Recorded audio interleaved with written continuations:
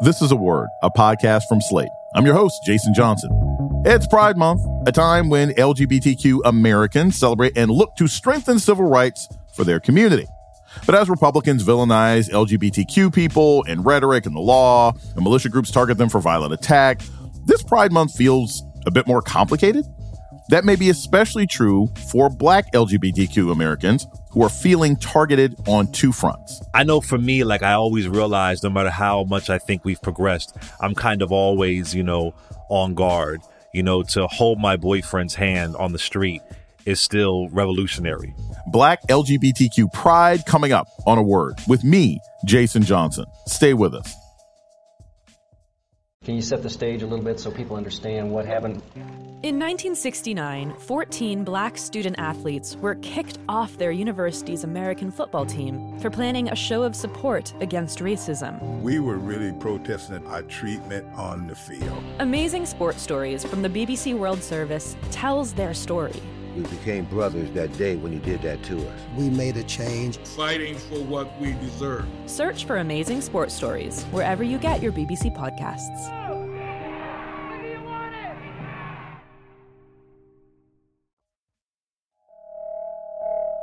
Welcome to A Word, a podcast about race and politics and everything else. I'm your host, Jason Johnson. It's Pride Month, and LGBTQ Americans, along with allies, are attending marches, rallies, and other celebrations of the community. But this pride comes at a time of uncertainty and heightened violence against LGBTQ people. Republicans are openly vilifying gay, lesbian, and transgender people, and now violent militia groups are targeting pride events, from parades to drag queen story time. For African Americans in the community, this disturbing trend comes on the heels of a backlash after the racial reckoning. Joining us to talk about it is Clay Cane. He's the author of Live Through This: Surviving the Intersections of Sexuality, God, and Race. He also hosts the Clay Cane Show on SiriusXM. Clay Cane, welcome to A Word. What's up, Jason? Thank you for having me, brother. Before we start, I'd like to warn listeners that this will be a frank discussion about homophobia, and our guest will talk about his experience of being called an anti-gay slur. Clay, I just want to ask, especially in the context of the attacks in Idaho and across the country against the LGBTQ community, how are you marking Pride this year? And does it feel different this year in the wake of mass shootings and both policy and physical violence to celebrate this month? It does feel different. And it actually reminds me of when I used to go to Pride in the late 90s. And I can recall going and maybe not thinking of mass shootings, but knowing that if you turn down the wrong block, knowing that if some alleged straight people turn down the wrong block, that you might experience violence. And I can recall there's an area in New York City called Christopher Street. And I can recall crossing Christopher Street to make it on this side called the Pier for LGBT folks out there in New York. That was to some degree still is a very popular area that younger LGBT folks would go. And folks driving by in New York City, late 90s, would throw bottles at us, would scream faggot at us, would say the N-word to us, or say spick. And when I was going to Pride, I eventually, this is late 90s, maybe early 2000s as well, I would only come out at night, because I just didn't feel safe being out there during the day. And I know folks might say, well, isn't it scarier at night? Well, I guess the crowds are going and it's a different kind of atmosphere. But yeah, I'm certainly feeling that now. I'm feeling like our right to exist is at risk. And I also feel like a lot of white LGBT organizations don't get the intersections. I think about I'm just going to be honest here, organization like the Human Rights Campaign, HRC, that I think has failed in many, many ways. And so I think for Black LGBT folks specifically, that there is a sense of our safety at risk. And yeah, so I feel that, and it's a strange feeling. And I know for me, I always realize no matter how much I think we've progressed, I'm kind of always, on guard. To hold my boyfriend's hand on the street is still revolutionary, especially for two Black men. You know what I mean? So I certainly feel that with the policies and with it also being celebrated. You know, it's being celebrated that all gay people are taking over and so-and-so's taking over. It's this, there's been this shift where pushback against a group who some people feel like it's the alphabet community. They're complaining too much.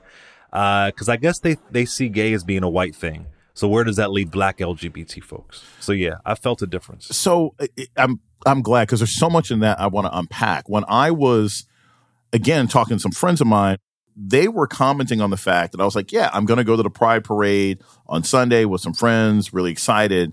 And many of the black gay men that I know were like, that's the white pride event. Right. Here we are in 2022. Do you think has there been more integration in pride events? Well, on the surface, you'll see more quote unquote diversity. But as far as all the pride, you know, those pride marches, they are very profitable. They bring in a lot of money. So, but the higher ups who are orchestrating all the pride events, they're all white gay men. And let's be clear. Pride was not about rainbows. It was not about corporate parties. It was a revolutionary act against police violence. That's what it was about. That's the roots of Stonewall. That's the roots of Pride. Pushing back against police. Pride was radicalism. So I think like Marsha P. Johnson and Sylvia Rivera kind of be rolling in their grave to see that's the way that it's corporatized. But on the outside, yeah. But where it matters, where who's getting the check, or who's getting their little rainbow check, no, the diversity isn't there at all. Because people forget that there is this issue of racism in the LGBT community. And I got to be honest with you, Jason, I haven't been to a mainstream Pride event in probably 15, 20 years, maybe. I just have no desire to be there. You talked about the Human Rights Campaign. How do you think these sort of white-run LGBTQ groups that you've talked about, have they done a good job at all of addressing racial reckoning since George Floyd? Are they still sort of like, well, we threw $1 when we wore a Black Lives Matter sign during the parade and that's it? How do you think those organizations have handled these issues? Well, it depends on what you consider racial reckoning to be. You know, so if you consider racial reckoning to be releasing a statement and putting Marsha P. Johnson on your website, then I guess they have done. They've had some progress for people.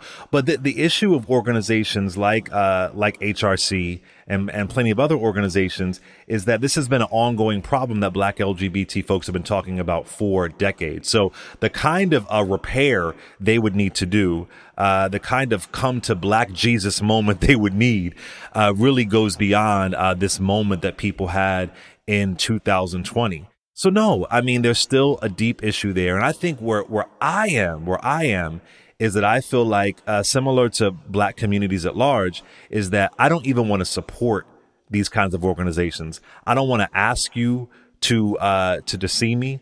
I don't want to have to explain my right to exist to you. I don't want to have to do a 101 on race, for you. So I've even moved beyond just being in the space.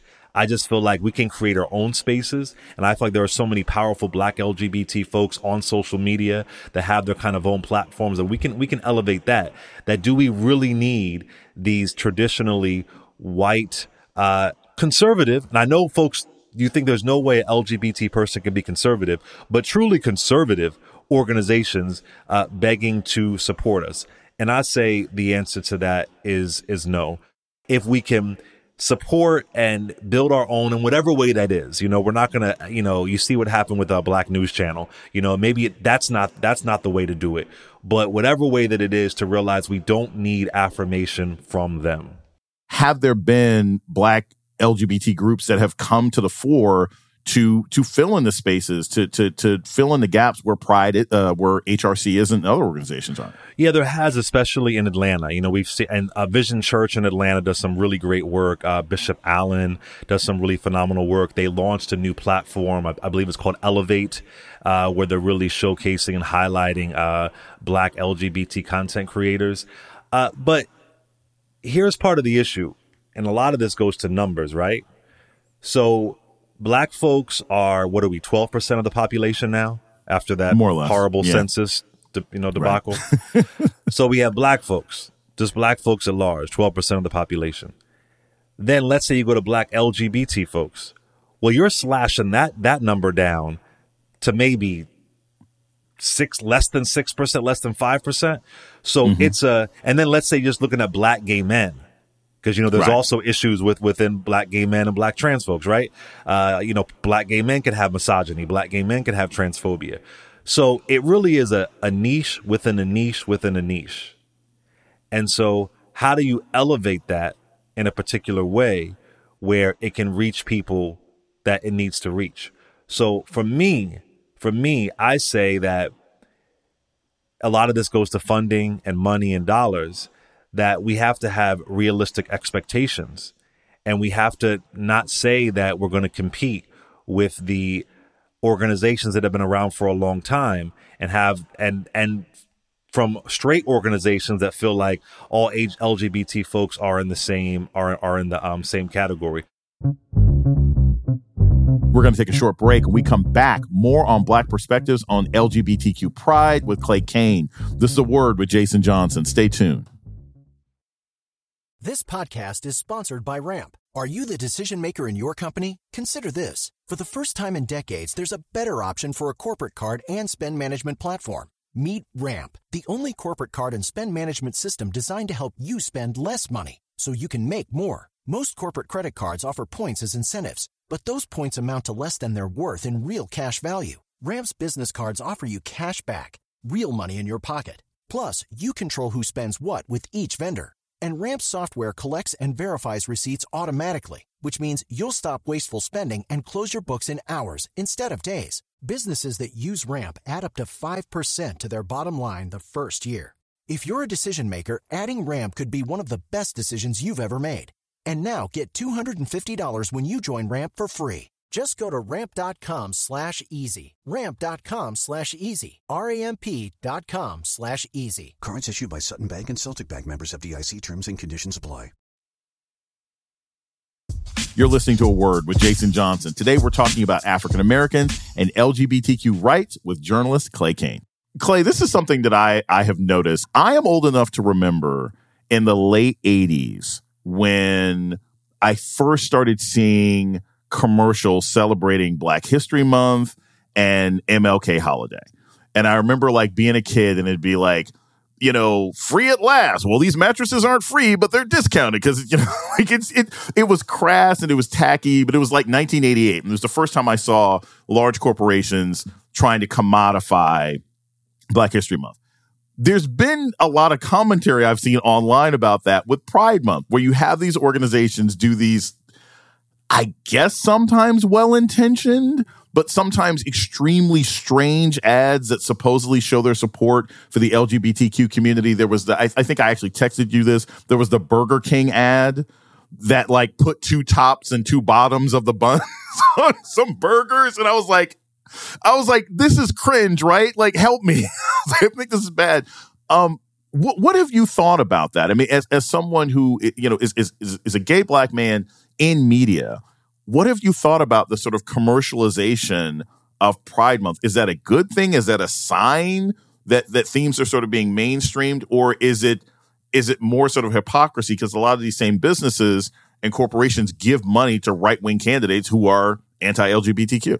I really struggle with this. So the only images that I saw, let me be very specific, of gay men, of Black gay men when I was younger was in pornography. And that's not me to shame any kind of pornography. That was just my first image of seeing two men showing intimacy to each other. So the part of me that has my issues with capitalism and corporations, it disgusts me because I know they're taking a movement that is so anti these massive corporations who do not give a F about you after they get your dollars for LGBT pride. So it's disingenuous. It's obviously, they realize it's marketable and it's rainbows. It's all these rainbows. So it almost looks, fairy tale-ish or whatever. So there's that side of it.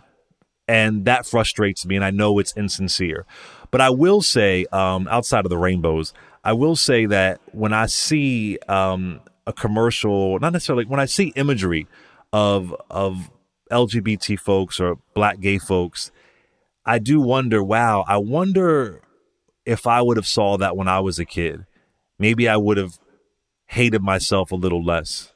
Maybe I would have stopped trying to pray the gay away. Maybe I would have not been so impacted by bullies who were calling me a faggot every day. Maybe as I was running for my life after school, hoping to not get my teeth knocked in, that maybe I would have realized that it wasn't me that had the issue. It was them who had the issue. So I think for as complicated as it is, and again, it's not genuine, I do feel like if I were a kid and I saw that, it would have had a really important impact on me. And I know a lot of folks, feel like Lil Nas X isn't that great of a singer or whatever. But I do know, if I would have saw a black, I heard of like Elton John maybe, but that's about all I really knew. And Elton John, you knew he was gay, but he really didn't say anything. He didn't like show intimacy on camera. If I would have saw a Lil Nas X, a hip hop pop star, showing intimacy with the guy and having songs of how he wants love like anybody else, that would have had an impact on me. So it's complicated. On one end, the older person in me is disgusted by it. It's annoying. I know it's disingenuous. But on the other end, as trite as it sounds, representation does matter, and it really can affirm you. And so does the end satisfy the means? Maybe. So when it comes to representation, and you and I, again, have had this conversation sort of on and off air, where do you see the state of black queer representation in TV and movies? Now, I will say this. I see the CW launching this new show, Tom Swift, right? About this, 20-something gay black man who's like flies around the world and solves crime and everything else like that. And I think, and he has this sort of tension with his bodyguard that I'm like, okay, cool. But I see in a lot of other instances in commercials and this new show on Netflix, First Kill, that the idea of black on black love in the queer community is still very rare. When you think of the images that they're choosing, me and my friends in my circle will be like, yo, when can we see it just being two black gay men? And I never forget when I interviewed Jussie Smollett. I know folks have issues with him. This is before that issue. He said in Empire, they wanted to make his boyfriend white. And Jussie told me on air, he said, F no, we're not doing that. Jamal Lyon is going to have a black boyfriend. The truth of the matter is that black gay men are a very insular community. And what I mean by that, according to the CDC, black gay men are known to date other black gay men more than any other demographic. But you wouldn't think that's the case.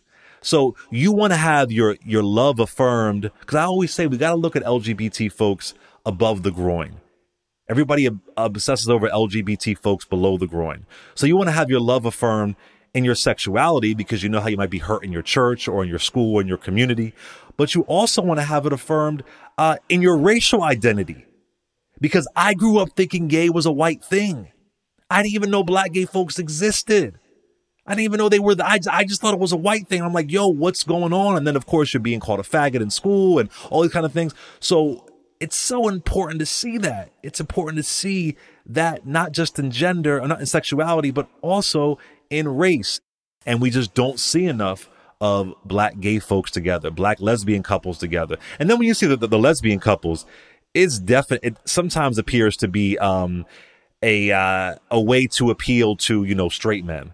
So it's a lot. So for me, it's important for me to see black love and varying examples of black love. And you know what? Shout this out. One of the greatest examples of that, and we have to go to our own, a lot of folks don't know about it, is Native Son. Emil Wilbekin, he does Native Son. He showcases black love all the time. They have annual events, and a lot of folks don't know them, but Emil built that from the ground up. They do amazing, amazing work. And so I sometimes have to look to that, but I definitely agree with you. And again, if you're a young black gay person and you see, their tokenism, it can be a bit frustrating. Along those same lines, this actually just popped up in the news this week, and I thought it was fascinating. I said, great, I'm going to ask Clay about it. Michael Sam is actually back in the news. Yes, he and is. for context, the audience who may not remember, Michael Sam was Defensive Player of the Year in the SEC in like 2014. Before he entered the draft, he came out publicly and did big interviews and said, hey, I'm a gay black man, blah, blah, blah.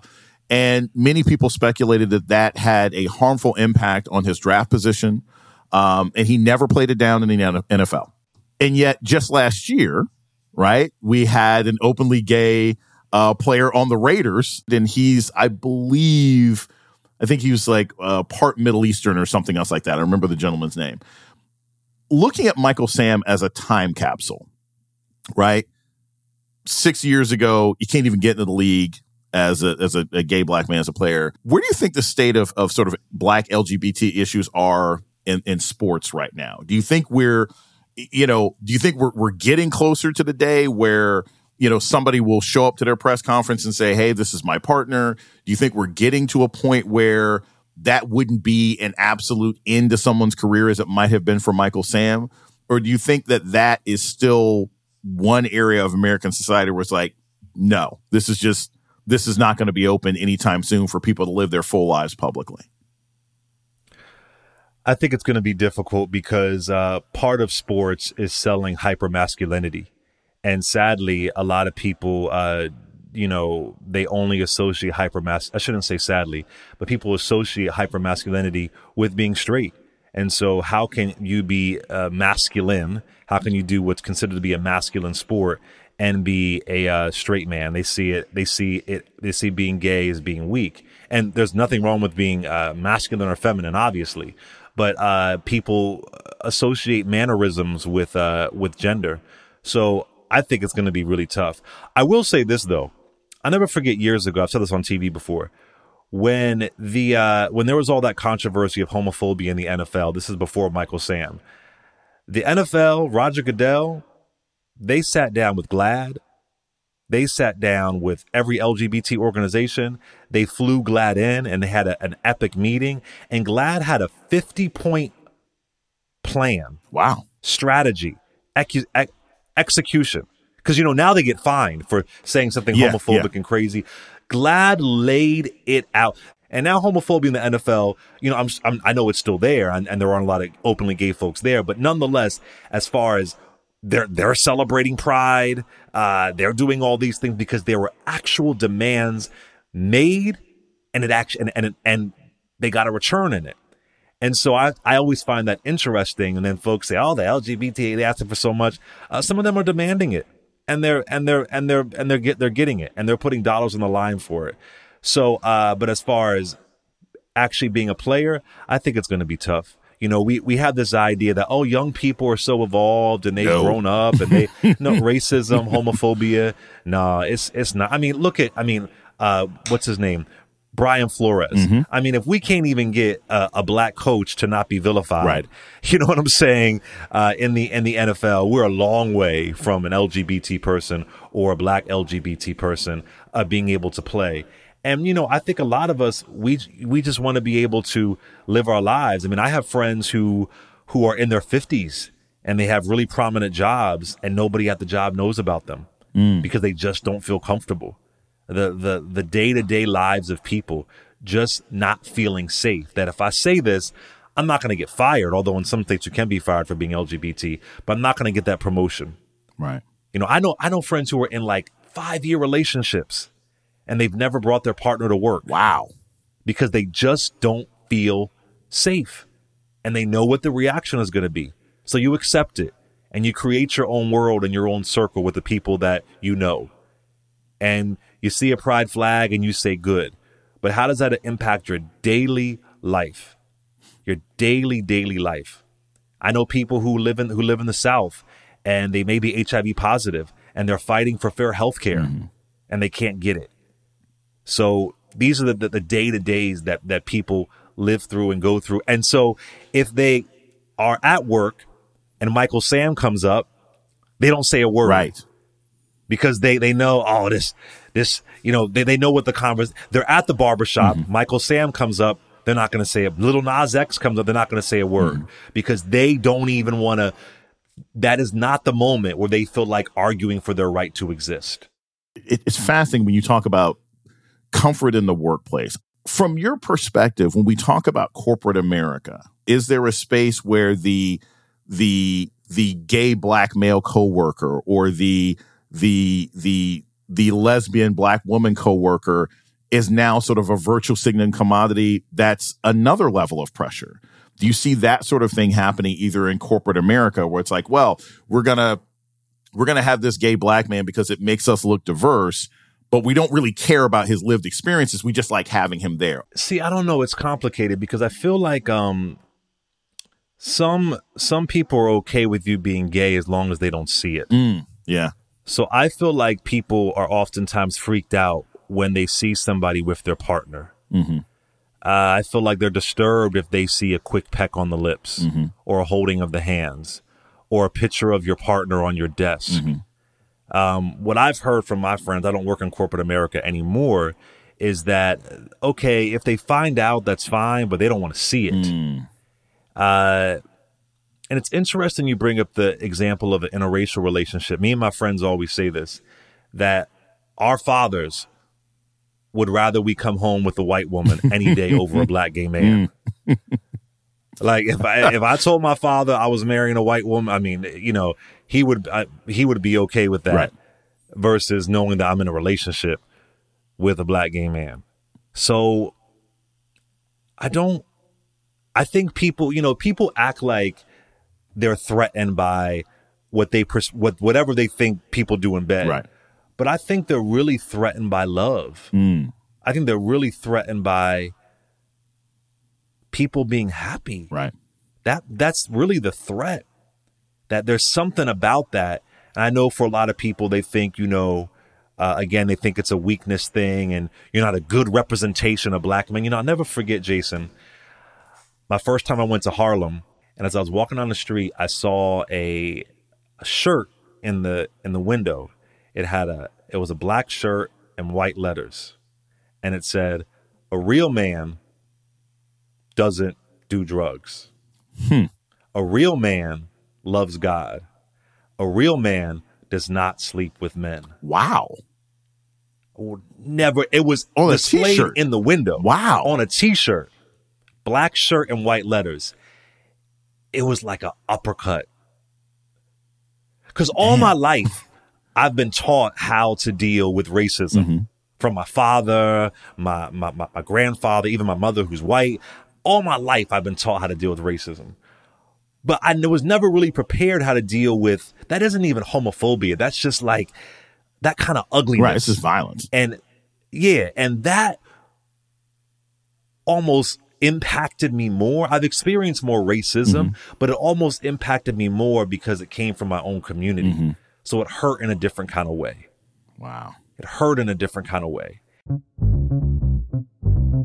We're going to take a short break. When we come back, more about Black gay rights. This is A Word with Jason Johnson. Stay tuned. Can you set the stage a little bit so people understand what happened? In 1969, 14 black student athletes were kicked off their university's American football team for planning a show of support against racism. We were really protesting our treatment on the field. Amazing Sports Stories from the BBC World Service tells their story.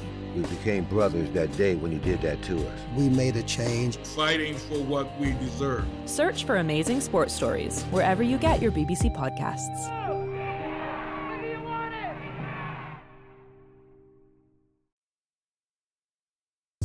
You're listening to A Word with Jason Johnson. Today, we're talking about Pride Month for Black Americans with author and radio host Clay Cane. So, Clay, I understand you're working on like a graphic novel or cartoons dramatizing the life of civil rights organizer Bayard Rustin.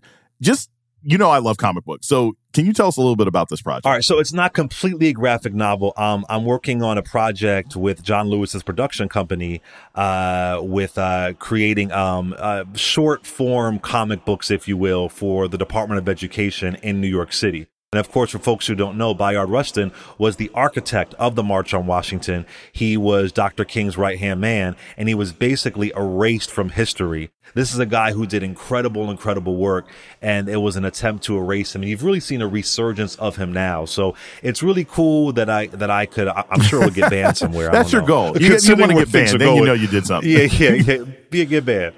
But it's really cool to be able to highlight him in a comic book, storybook kind of format. So it should be out in the fall. Let's say I have a son or daughter, right? Who knows their identity. It's like, hey, mom, dad, I'm queer, I'm gay. 8, 9, 10, 11, 12 years old.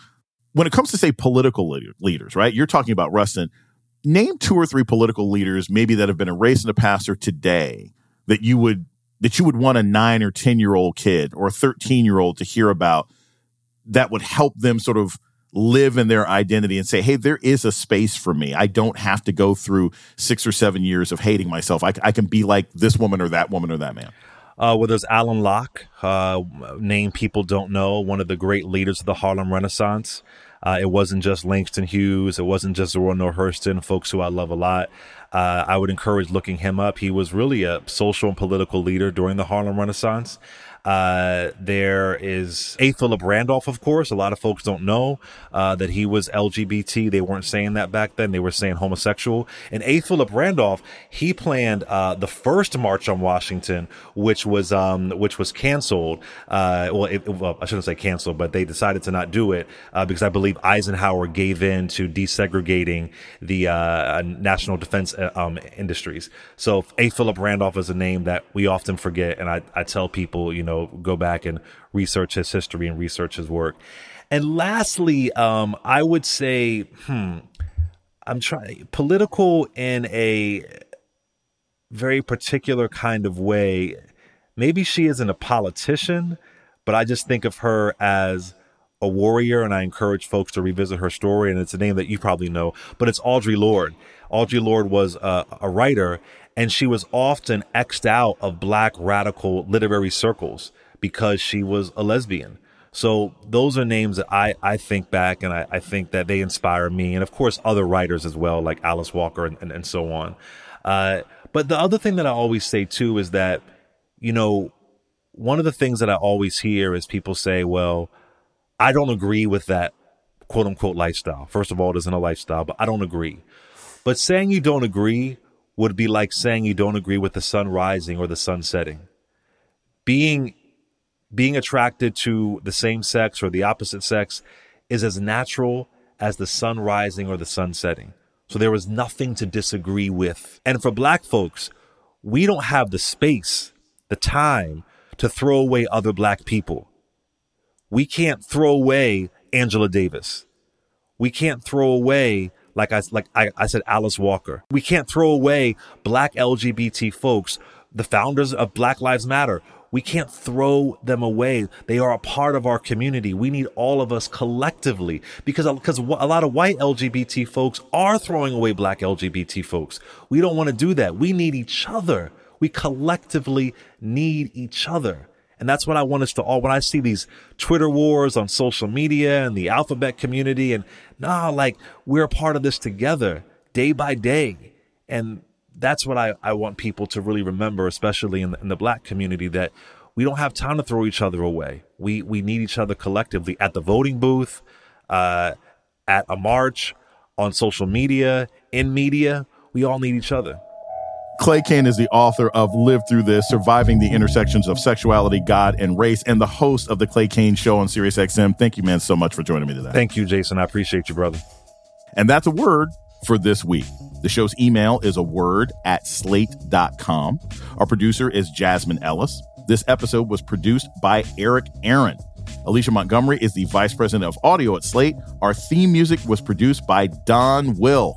I'm Jason Johnson. Tune in next week for a word. Hi, this is Dahlia Lithwick, host of Slate's legal podcast, Amicus.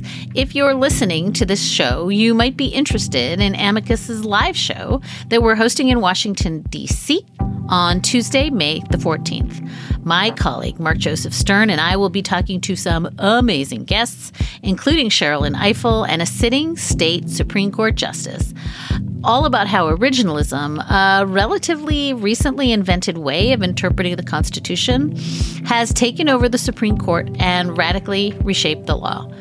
It's been doctrinal rocket fuel for the conservative legal movement and facilitated the rolling back of abortion rights, the expansion of gun rights, and the obliteration of the separation of church and state. And as another wildly consequential Supreme Court term careers to its end, the court's originalists are on a tear. But there's something you can do about it, and we hope you'll join us in D.C. on May 14th to explore the possible pathways out of the current situation. Go to slate.com/amicuslive for tickets.